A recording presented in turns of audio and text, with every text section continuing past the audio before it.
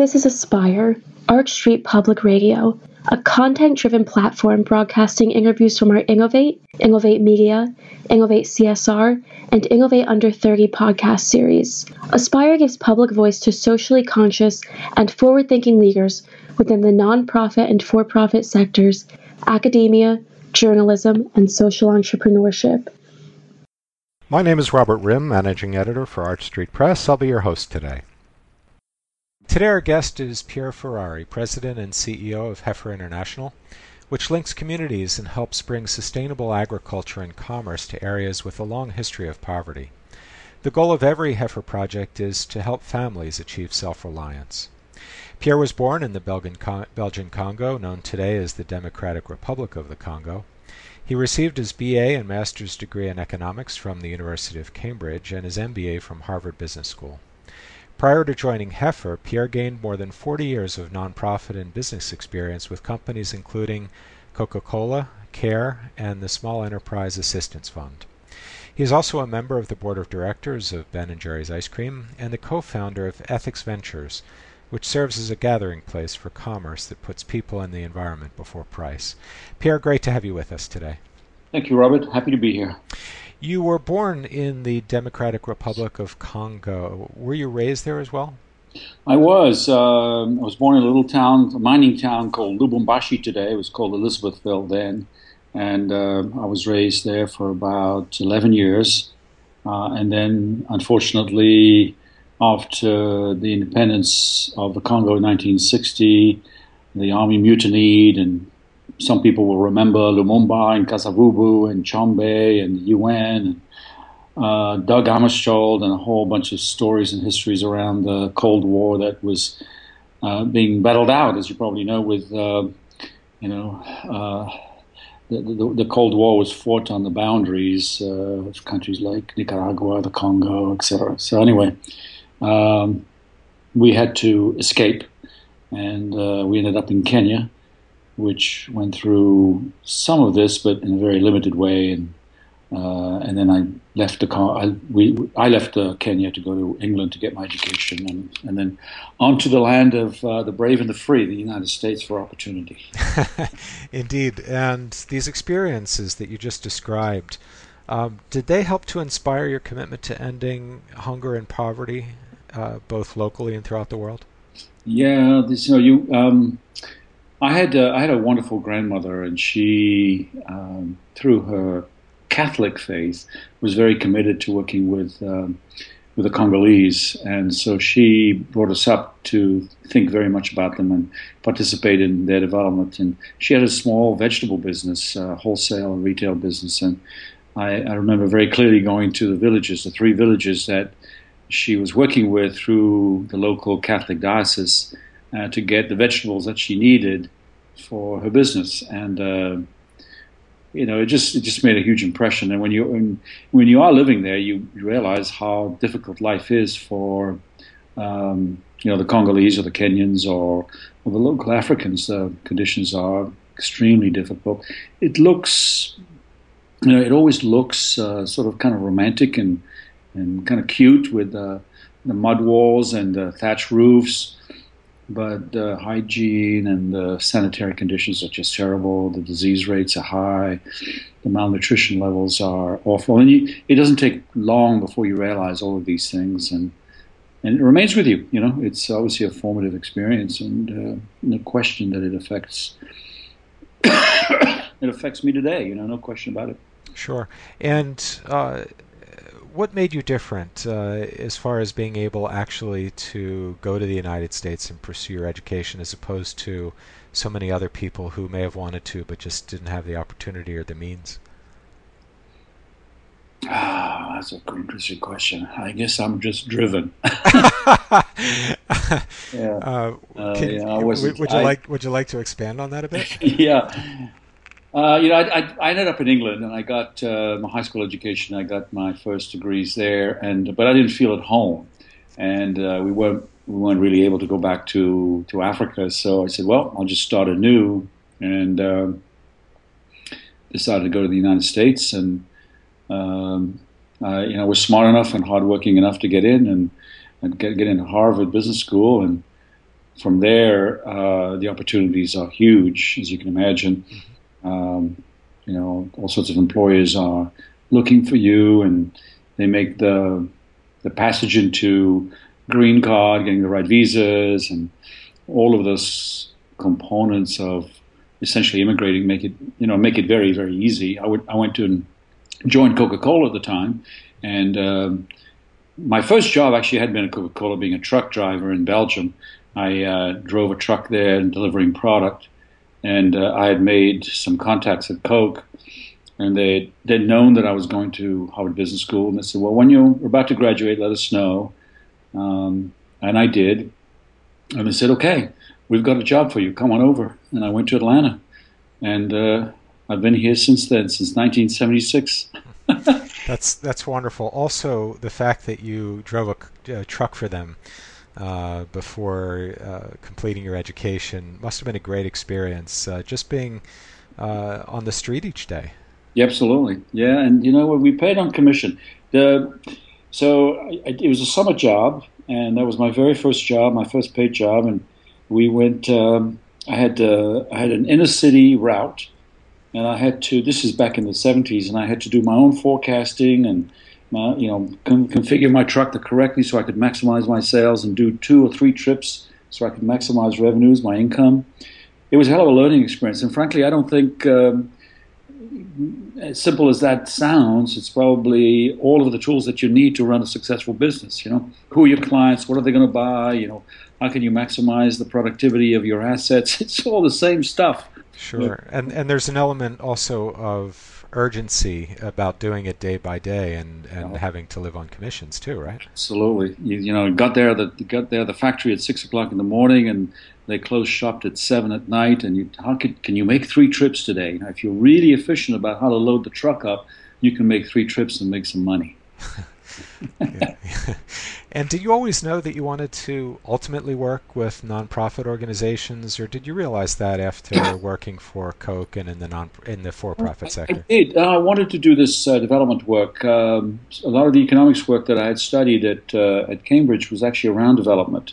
Amartya Sen and a couple of other economists were sort of inspirations on that, as well as my experience back in Africa. But I found I'd approached the World Bank back in 1975, and it was a very difficult experience. I didn't find them committed to the mission the way I was expecting. So I sort of stepped back and said, if that's the way they approach development, I'm not that interested. I think I'll just go find a job. And so I was disappointed by that. But while I was working, while I worked for Coke and others, I spent a fair amount of time with some people in Kenya, doing some basically raising money for them. It was more philanthropic than any action. So I was able to raise money, a little bit of money for this organization called Majai Muzuri, which has maybe today it's got a $3 million budget supporting mostly education for children. They have a home for disabled kids who still in Africa are considered to be cursed in some way, and therefore are often rejected and thrown out of the home. And they're able to find the kids and raise them in essentially orphanages.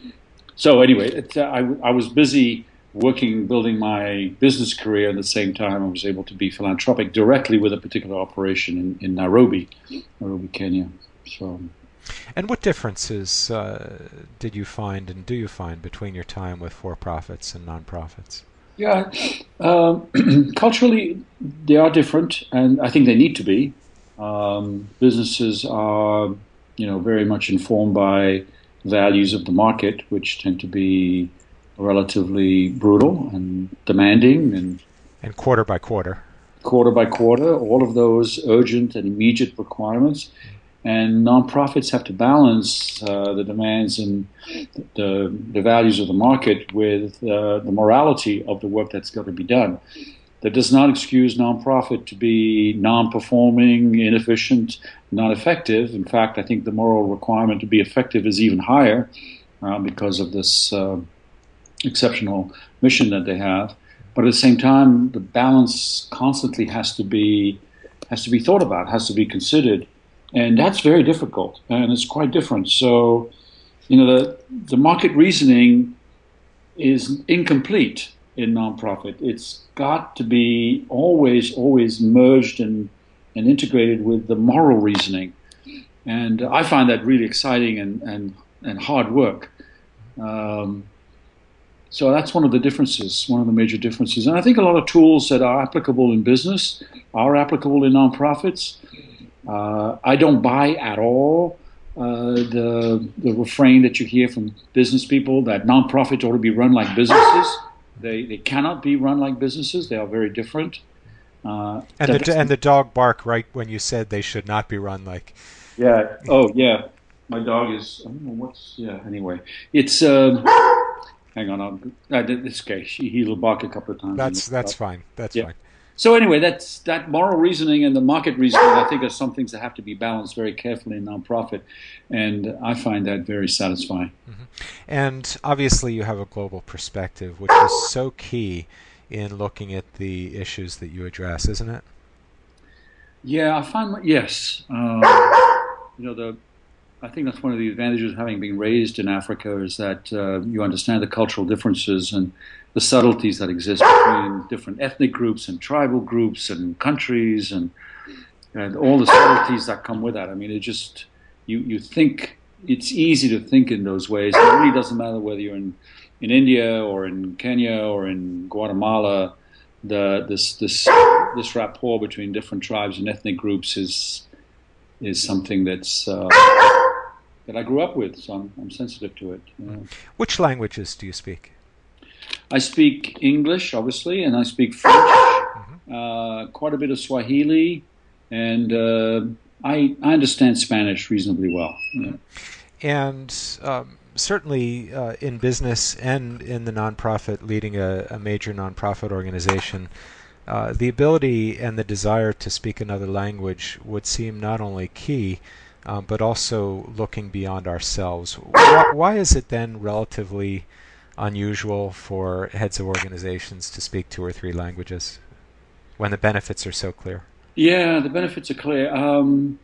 I think it's perhaps, and your listeners may object to this, I think a lot of Americans are not exposed to different languages. There's no need. The country is so big that you can function very well in all sorts of industries and activities without speaking another language. That's not true of Europeans. I just came back from Germany and I was stunned, once again stunned by every German seemed to speak flawless English plus French, and it's true of the Dutch and the Scandinavians and the Swiss. I just think that Europeans are perhaps oriented to trade and to do good business worldwide. You have to speak languages. You have to speak the language of your clients. That's not so true of Americans. It just isn't that important. Well, America, of course, is the center of the universe, isn't it? That's what you've been told. Yes. Nous pouvons discuter des choses en français, bien sûr. Well, how did you come to co-found Ethics Ventures, and what sort of work do you do there? So it's interesting. So the background story is that I was running a small venture fund called Hot Fudge, and we had decided to invest in an organization called SweatX, which was an opportunity to actually cut and sew simple clothing that were made in the United States in almost perfect conditions for the workers. The workers were going to be unionized. It was going to be a co-op. They were going to be paid a fair living wage. They were going to be provided health care. They were going to have a share in the organization, et cetera, et cetera. It was an organizational structure that was very worker-oriented, and we succeeded for quite a while. And then we hit a very serious bump. We had a major client order several $1 million worth of goods. We actually cut the goods, et cetera, et cetera. We had been guaranteed by a supplier of cloth that the cloth would not shrink. This is common practice in the clothing business. And lo and behold, when we had shipped the goods to the client, 6 weeks later, the complaints started coming in that the goods we had made shrank over 10%, 10 to 15%, which led to a demand for their money back, and basically that bankrupted us. From that bankrupt, we decided that we still had a good idea in terms of supplying goods that were produced ethically, and so instead of doing the manufacturing ourselves, we set up the nonprofit, the for-profit internet-based business that it is. And today, Ethics Ventures is providing ethically produced goods made in the USA, all of the components that we had thought about before without taking the risk of manufacture. We basically are trading, printing, etc. So if you want T-shirts or ashtrays that are produced ethically, I don't know if that's possible, or pens, etc., we can do that. So a group of us from the SweatX days got together, we raised some funds, and we started that business. And today you can go to the Ethics Ventures website and you can buy as many T-shirts as you would like, and as well as sweatshirts and all the chatskas that you need for your promotional needs or your event. And as unpleasant as the bankruptcy must have been, it was probably ultimately a positive experience, wasn't it? It was painful. One learns from failures. One doesn't learn from successes.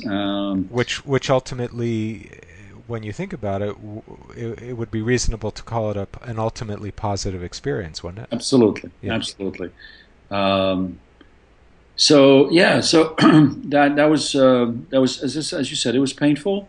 We escaped, we survived, and we launched this other business, and everything is okay today. And what was your experience like founding your own socially responsible business? So the first mistake and the biggest learning experience is to put the social mission ahead of the need of the customer. I learned this, it took me a few months, but we all learned this, that putting the mission and all of the ethics ahead of the very basic need of producing goods that are of the quality required at the price that's competitive, all of the business needs of the client need to be met, and you have to be ethical. As opposed to saying, well, look at me, I'm doing this ethically, of course you're going to love my product. It doesn't work that way. And that order of importance and the criteria by which clients buy either your service or your product is absolutely a mandate. And a lot of folks who get into social enterprise, who really believe, my God, I'm changing the world, of course they're going to come to my door and buy everything I have. If you don't meet their taste requirements or quality requirements or delivery requirements, et cetera, color, whatever it is, you will not sell. And this is surely a core piece of advice for young people seeking to ultimately found their own nonprofits or social ventures. Are there other aspects of advice that come to mind that you'd like to convey to young people? Yeah, I think so. In terms of social enterprise, the basic one other mistake that I've noticed with a lot of entrepreneurs in the social space is that they don't put enough weight on, or they don't hire salespeople. There is this reticence or this belief that salesmanship, the ability to convince someone to buy your goods, is somehow a little below them, a little bit incoherent or inconsistent with the social mission of the particular enterprise. And I would urge every one of them to think that it is a vital first investment to make is to, if you're not a good salesman yourself, or woman, you better go hire sales skills as rapidly as possible. That is the one investment you must make. Which would appear to be absolutely key just across the board, no matter what enterprise you're involved in. Absolutely. And in thinking about companies like Ben & Jerry's with a strong corporate social responsibility profile, what does your role as a member of the board of directors of Ben & Jerry's entail? So the company, I was on the board of directors for the company that was publicly traded on NASDAQ back in the 90s. 80s and 90s. So the board of directors at the time on which I sat found itself in situations where we essentially had to sell the company. It was, again, a very painful experience for Ben and Jerry and the board, but the situation was such that we really had no option. When we negotiated the sale ultimately to Unilever, we were able to negotiate a sales agreement that included the continuation of a board with responsibility for the social mission as well as product quality and some responsibility for the financial results of the business. So even though Unilever owned 100% of the stock, it still had by contract, by sales agreement, to respect and follow the direction of the board regarding particularly product quality and social mission coherence and action. So our role is to understand, obviously, the sales agreement and the limits of our authority, but also take full advantage of that particular authority and responsibility, and make sure that Unilever followed it. And that's what we do. We pay careful attention.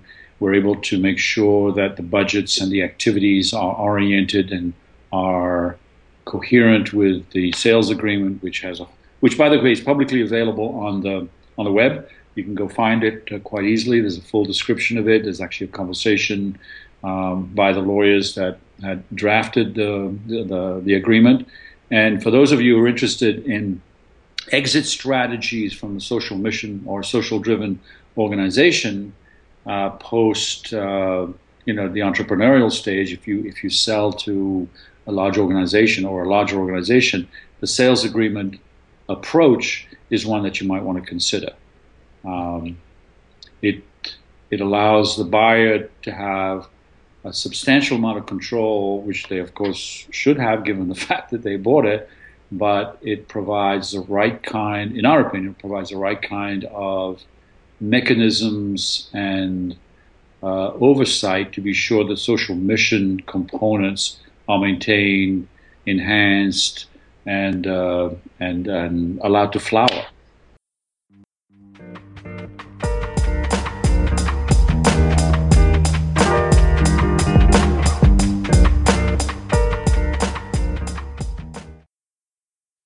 This Innovate series features dialogue with some of the most influential advocates for changing our world, from the CEOs and founders of major nonprofits to the directors of cultural and academic institutions. Innovate demonstrates the vital role of empathy as an agent for that change. Innovate and Aspire are produced in partnership with Ashoka, Innovators for the Public, the Kellogg Fellows Leadership Alliance, and the Philadelphia Social Innovations Journal, and presented by Arch Street Press and the Public Radio Exchange.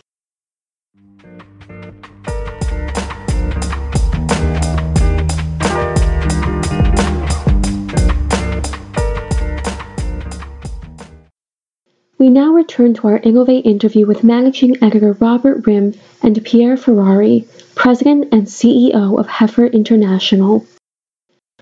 And beyond the contract itself, did and does Unilever fully support and embrace the points of the contract?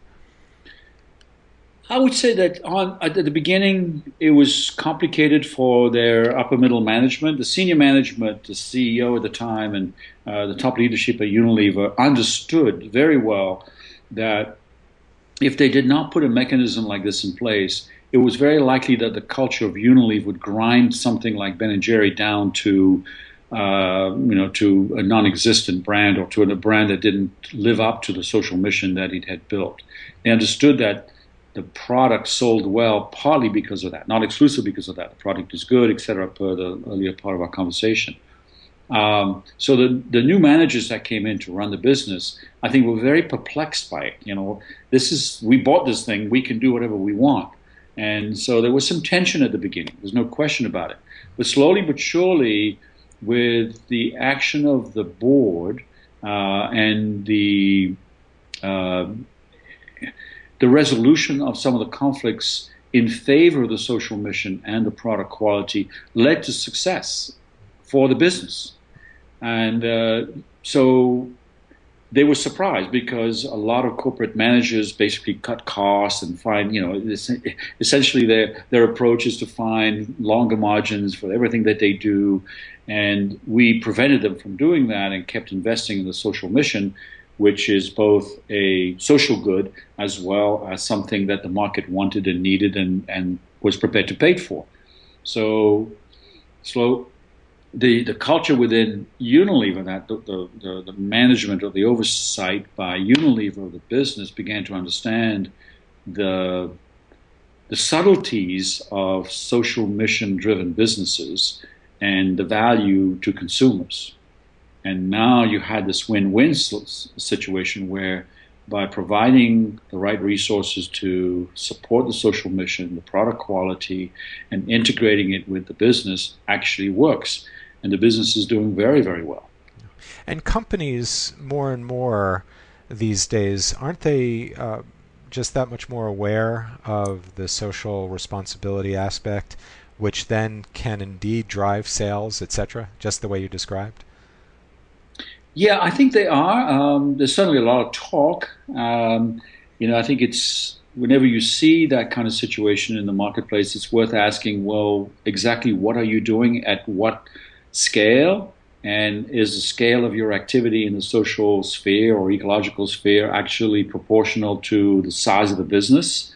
Because often there's, the greenwashing and the blue washing and all of the washing that gone to essentially what all these things mean is that very little is done, but a substantial amount of promotion is put behind it. With Ben & Jerry's, a substantial amount of activity is actually done, as well as promotion, as well as, essentially stating what it is that we're doing. I think that's the right approach. It said we are trying to reduce, we are carbon neutral, and we tell people we're carbon neutral, and we're trying to figure out a way to reduce our carbon emission as rapidly as possible. Or we are, working very diligently to make sure that our value chain, supply chain of cocoa and vanilla and coffee, et cetera, is purchased in good conditions, in good situations, in ethical ways. We call it value-led supply systems. So we're walking the talk. I mean, we're really walking the talk at scale. That's the difference. And I think people understand that we are. For example, we believe at Ben & Jerry's that GMO is a problem.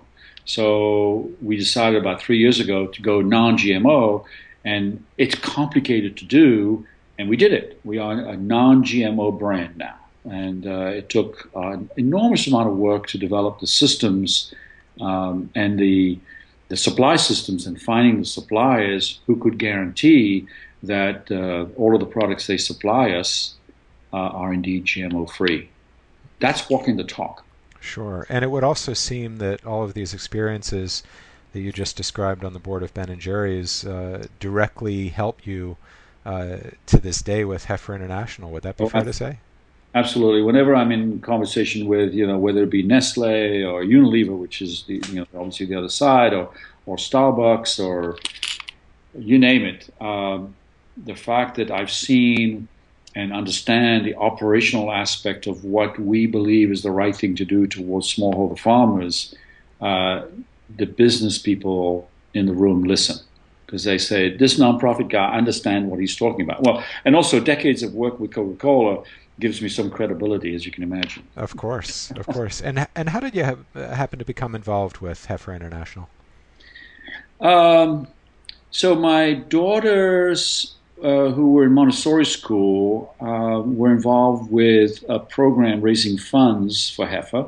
That was my first interaction. I didn't, we just is a read to feed program, and they read a lot of books, and you sponsor, certain amount of money per book read, and inevitably parents get you shell out $20, $30, $40, $50 for, and it's encouraging to.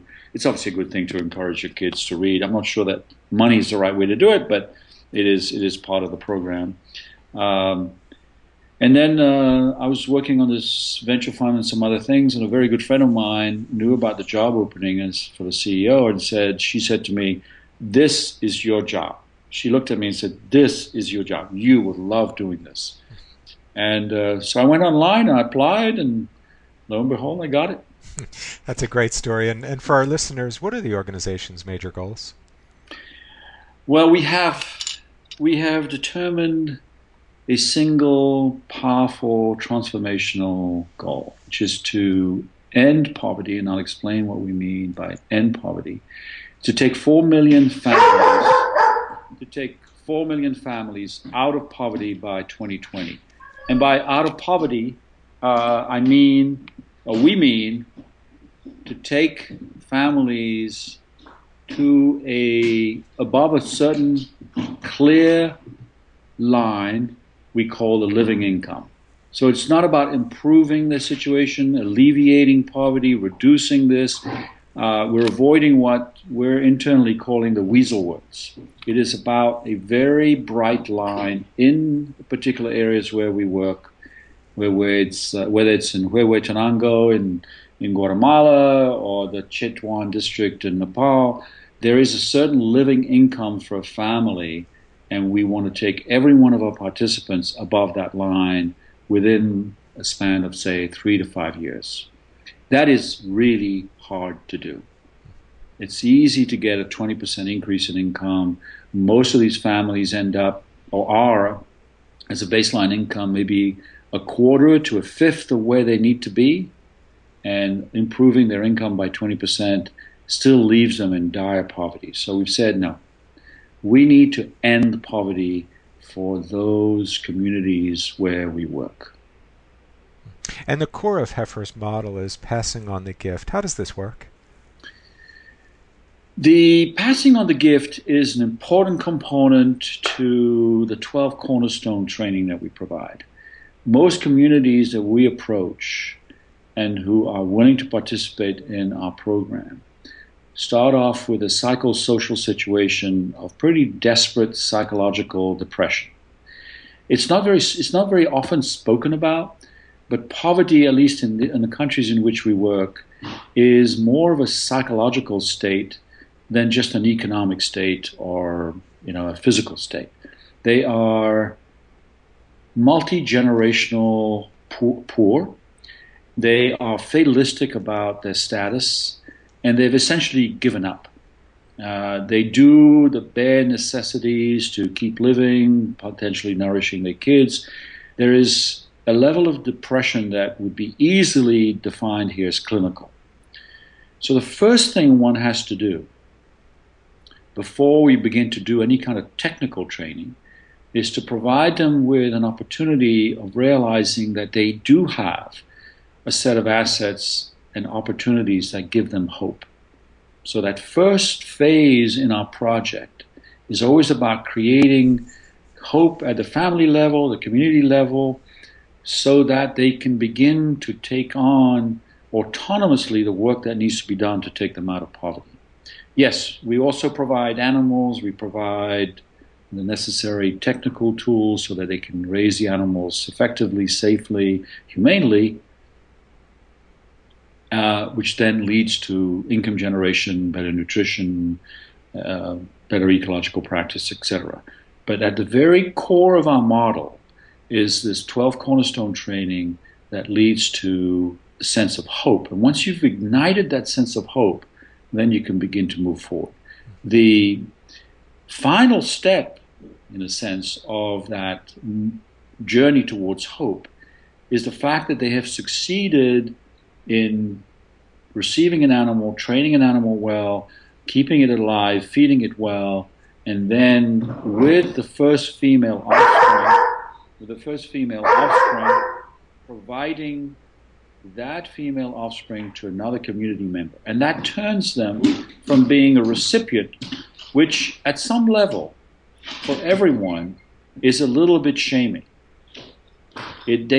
Most people really don't like to receive something out of charity. They would prefer to be autonomous, they prefer to be self-reliant, but if you're in such dire situation, you do take the gift.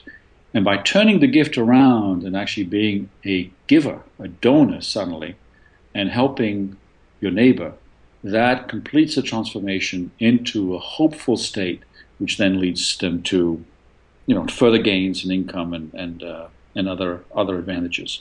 That's the power of the passing on the gift. And you also train families in sustainable agricultural practices, which would seem to transcend the charity aspect and actually give them the means to do it themselves, right? Absolutely. Yeah. And absolutely. All those tools that we do, the animals, the training, but the foundation is this belief that they actually can do it. It can be done. That they have the hope and the self that they, it's an internal change. It's every change begins from the inside, right? Whether it's 12-step program or escaping from any kind of disease, if you have an internal power, then I think the probabilities of success are much higher. And where does Heifer work? We work in about 26 countries, including the U.S. We work in Arkansas, which is our home state, in the Delta there. Then we work in Mexico, Central America, in Ecuador and Peru and Bolivia, in South America. And then Africa, we work mostly on East Africa, but we also work in Senegal and Ghana.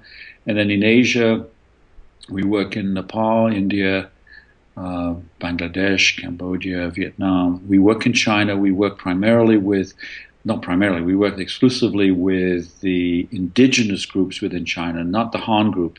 I think there's 23 identified indigenous groups, Tibetans, etc.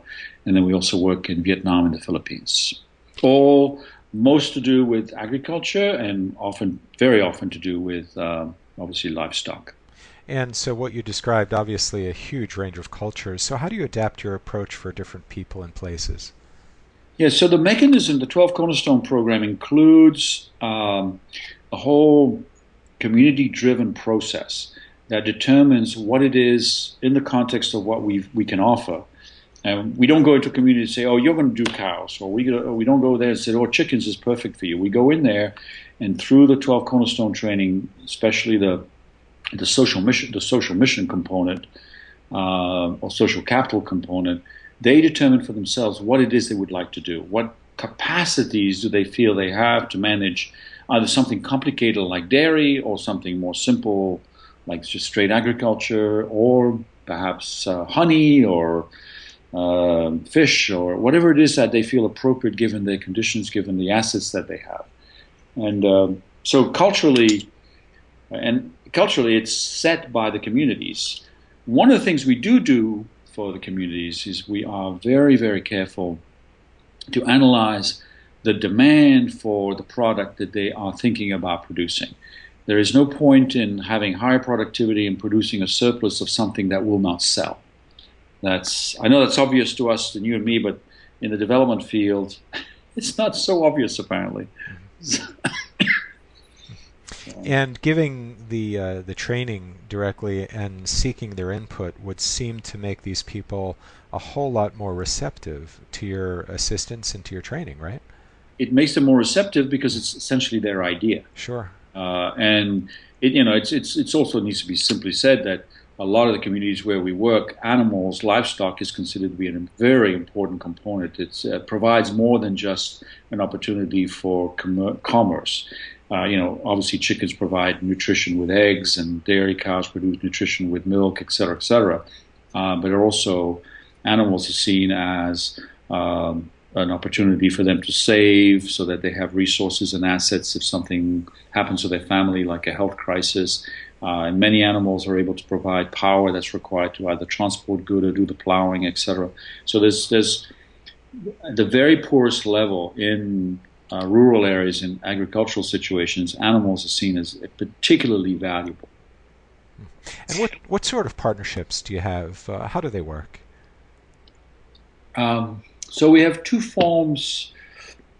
basic forms of partnership. On the donor side, aside from individual donors, somebody buying a goat or a cow or chickens or whatever, we have partnerships with companies like Elanco, which is an animal health company. A variety of Starbucks is a partner, providing funds to do the work that we do in particular areas. Starbucks supports us in Tanzania with their coffee farmers who need additional income to actually take them out of poverty. Our program will provide diversification for these coffee farmers to take them out of poverty. So that's one level of partnership where It's very philanthropic in nature, but it's oriented towards some of the goals the company or the corporation will have. We have partnerships or relationships with foundations such as Gates and some other people who essentially provide us with the funds that are required to do the work that we do. On the ground, in the field, we have a very extensive network of project partners. We essentially train the trainers. So all of our techniques in terms of social capital building, livestock management, a variety of techniques in terms of how to manage the community, to manage strategic planning, assets, etc., are all provided to trainers who then go into the field alongside with us to do the training. So we're able to leverage very rapidly the knowledge that we have and spread it across local nonprofits who will then go to the field and who obviously are very close to the culture, the language, the dialects, all of the things that need to be done. So those relationships are very important to us because it allows us to extend our reach dramatically. And also increases the feedback and the knowledge for you to be able to pursue projects in the future. Absolutely, and we really believe in our model, and I think by teaching a large number of locals on how we approach it, they can get their own funds to do the same kind of work and spread the good news. Sure. And you mentioned working with donors. So how has your experience been with fundraising? Well, I'm a natural salesman, so I love it. and speaking like a true Coca-Cola truck driver, right? Exactly. Yes. I love, and I think we offer an incredible opportunity for people to satisfy their philanthropic impulses and needs, and I love talking about what we do. So, I'm happy as a pig in, the proverbial, talking about what I do and trying to raise money. So it's not an issue for me at all. Understood, yeah. which is great to hear, and that comes through obviously clearly in your voice. So tell our listeners what the future holds for Heifer. What would you ideally like to see happen? Yeah, so I think there's a tremendous amount of hope. We were at Google recently. We'd been very kindly invited by some of the Google executives to come and meet with some of them, and they could describe some of the incredible technologies and new ideas that they have. So aside from that particular visit, there's clearly a huge opportunity to utilize the new communication, broadband access, a whole range of not only digital technologies but also physical technologies such as solar power and wind power and micro hydroelectric. One of the major challenges and restraints and contributors to continuing poverty is power poverty. It's not just money.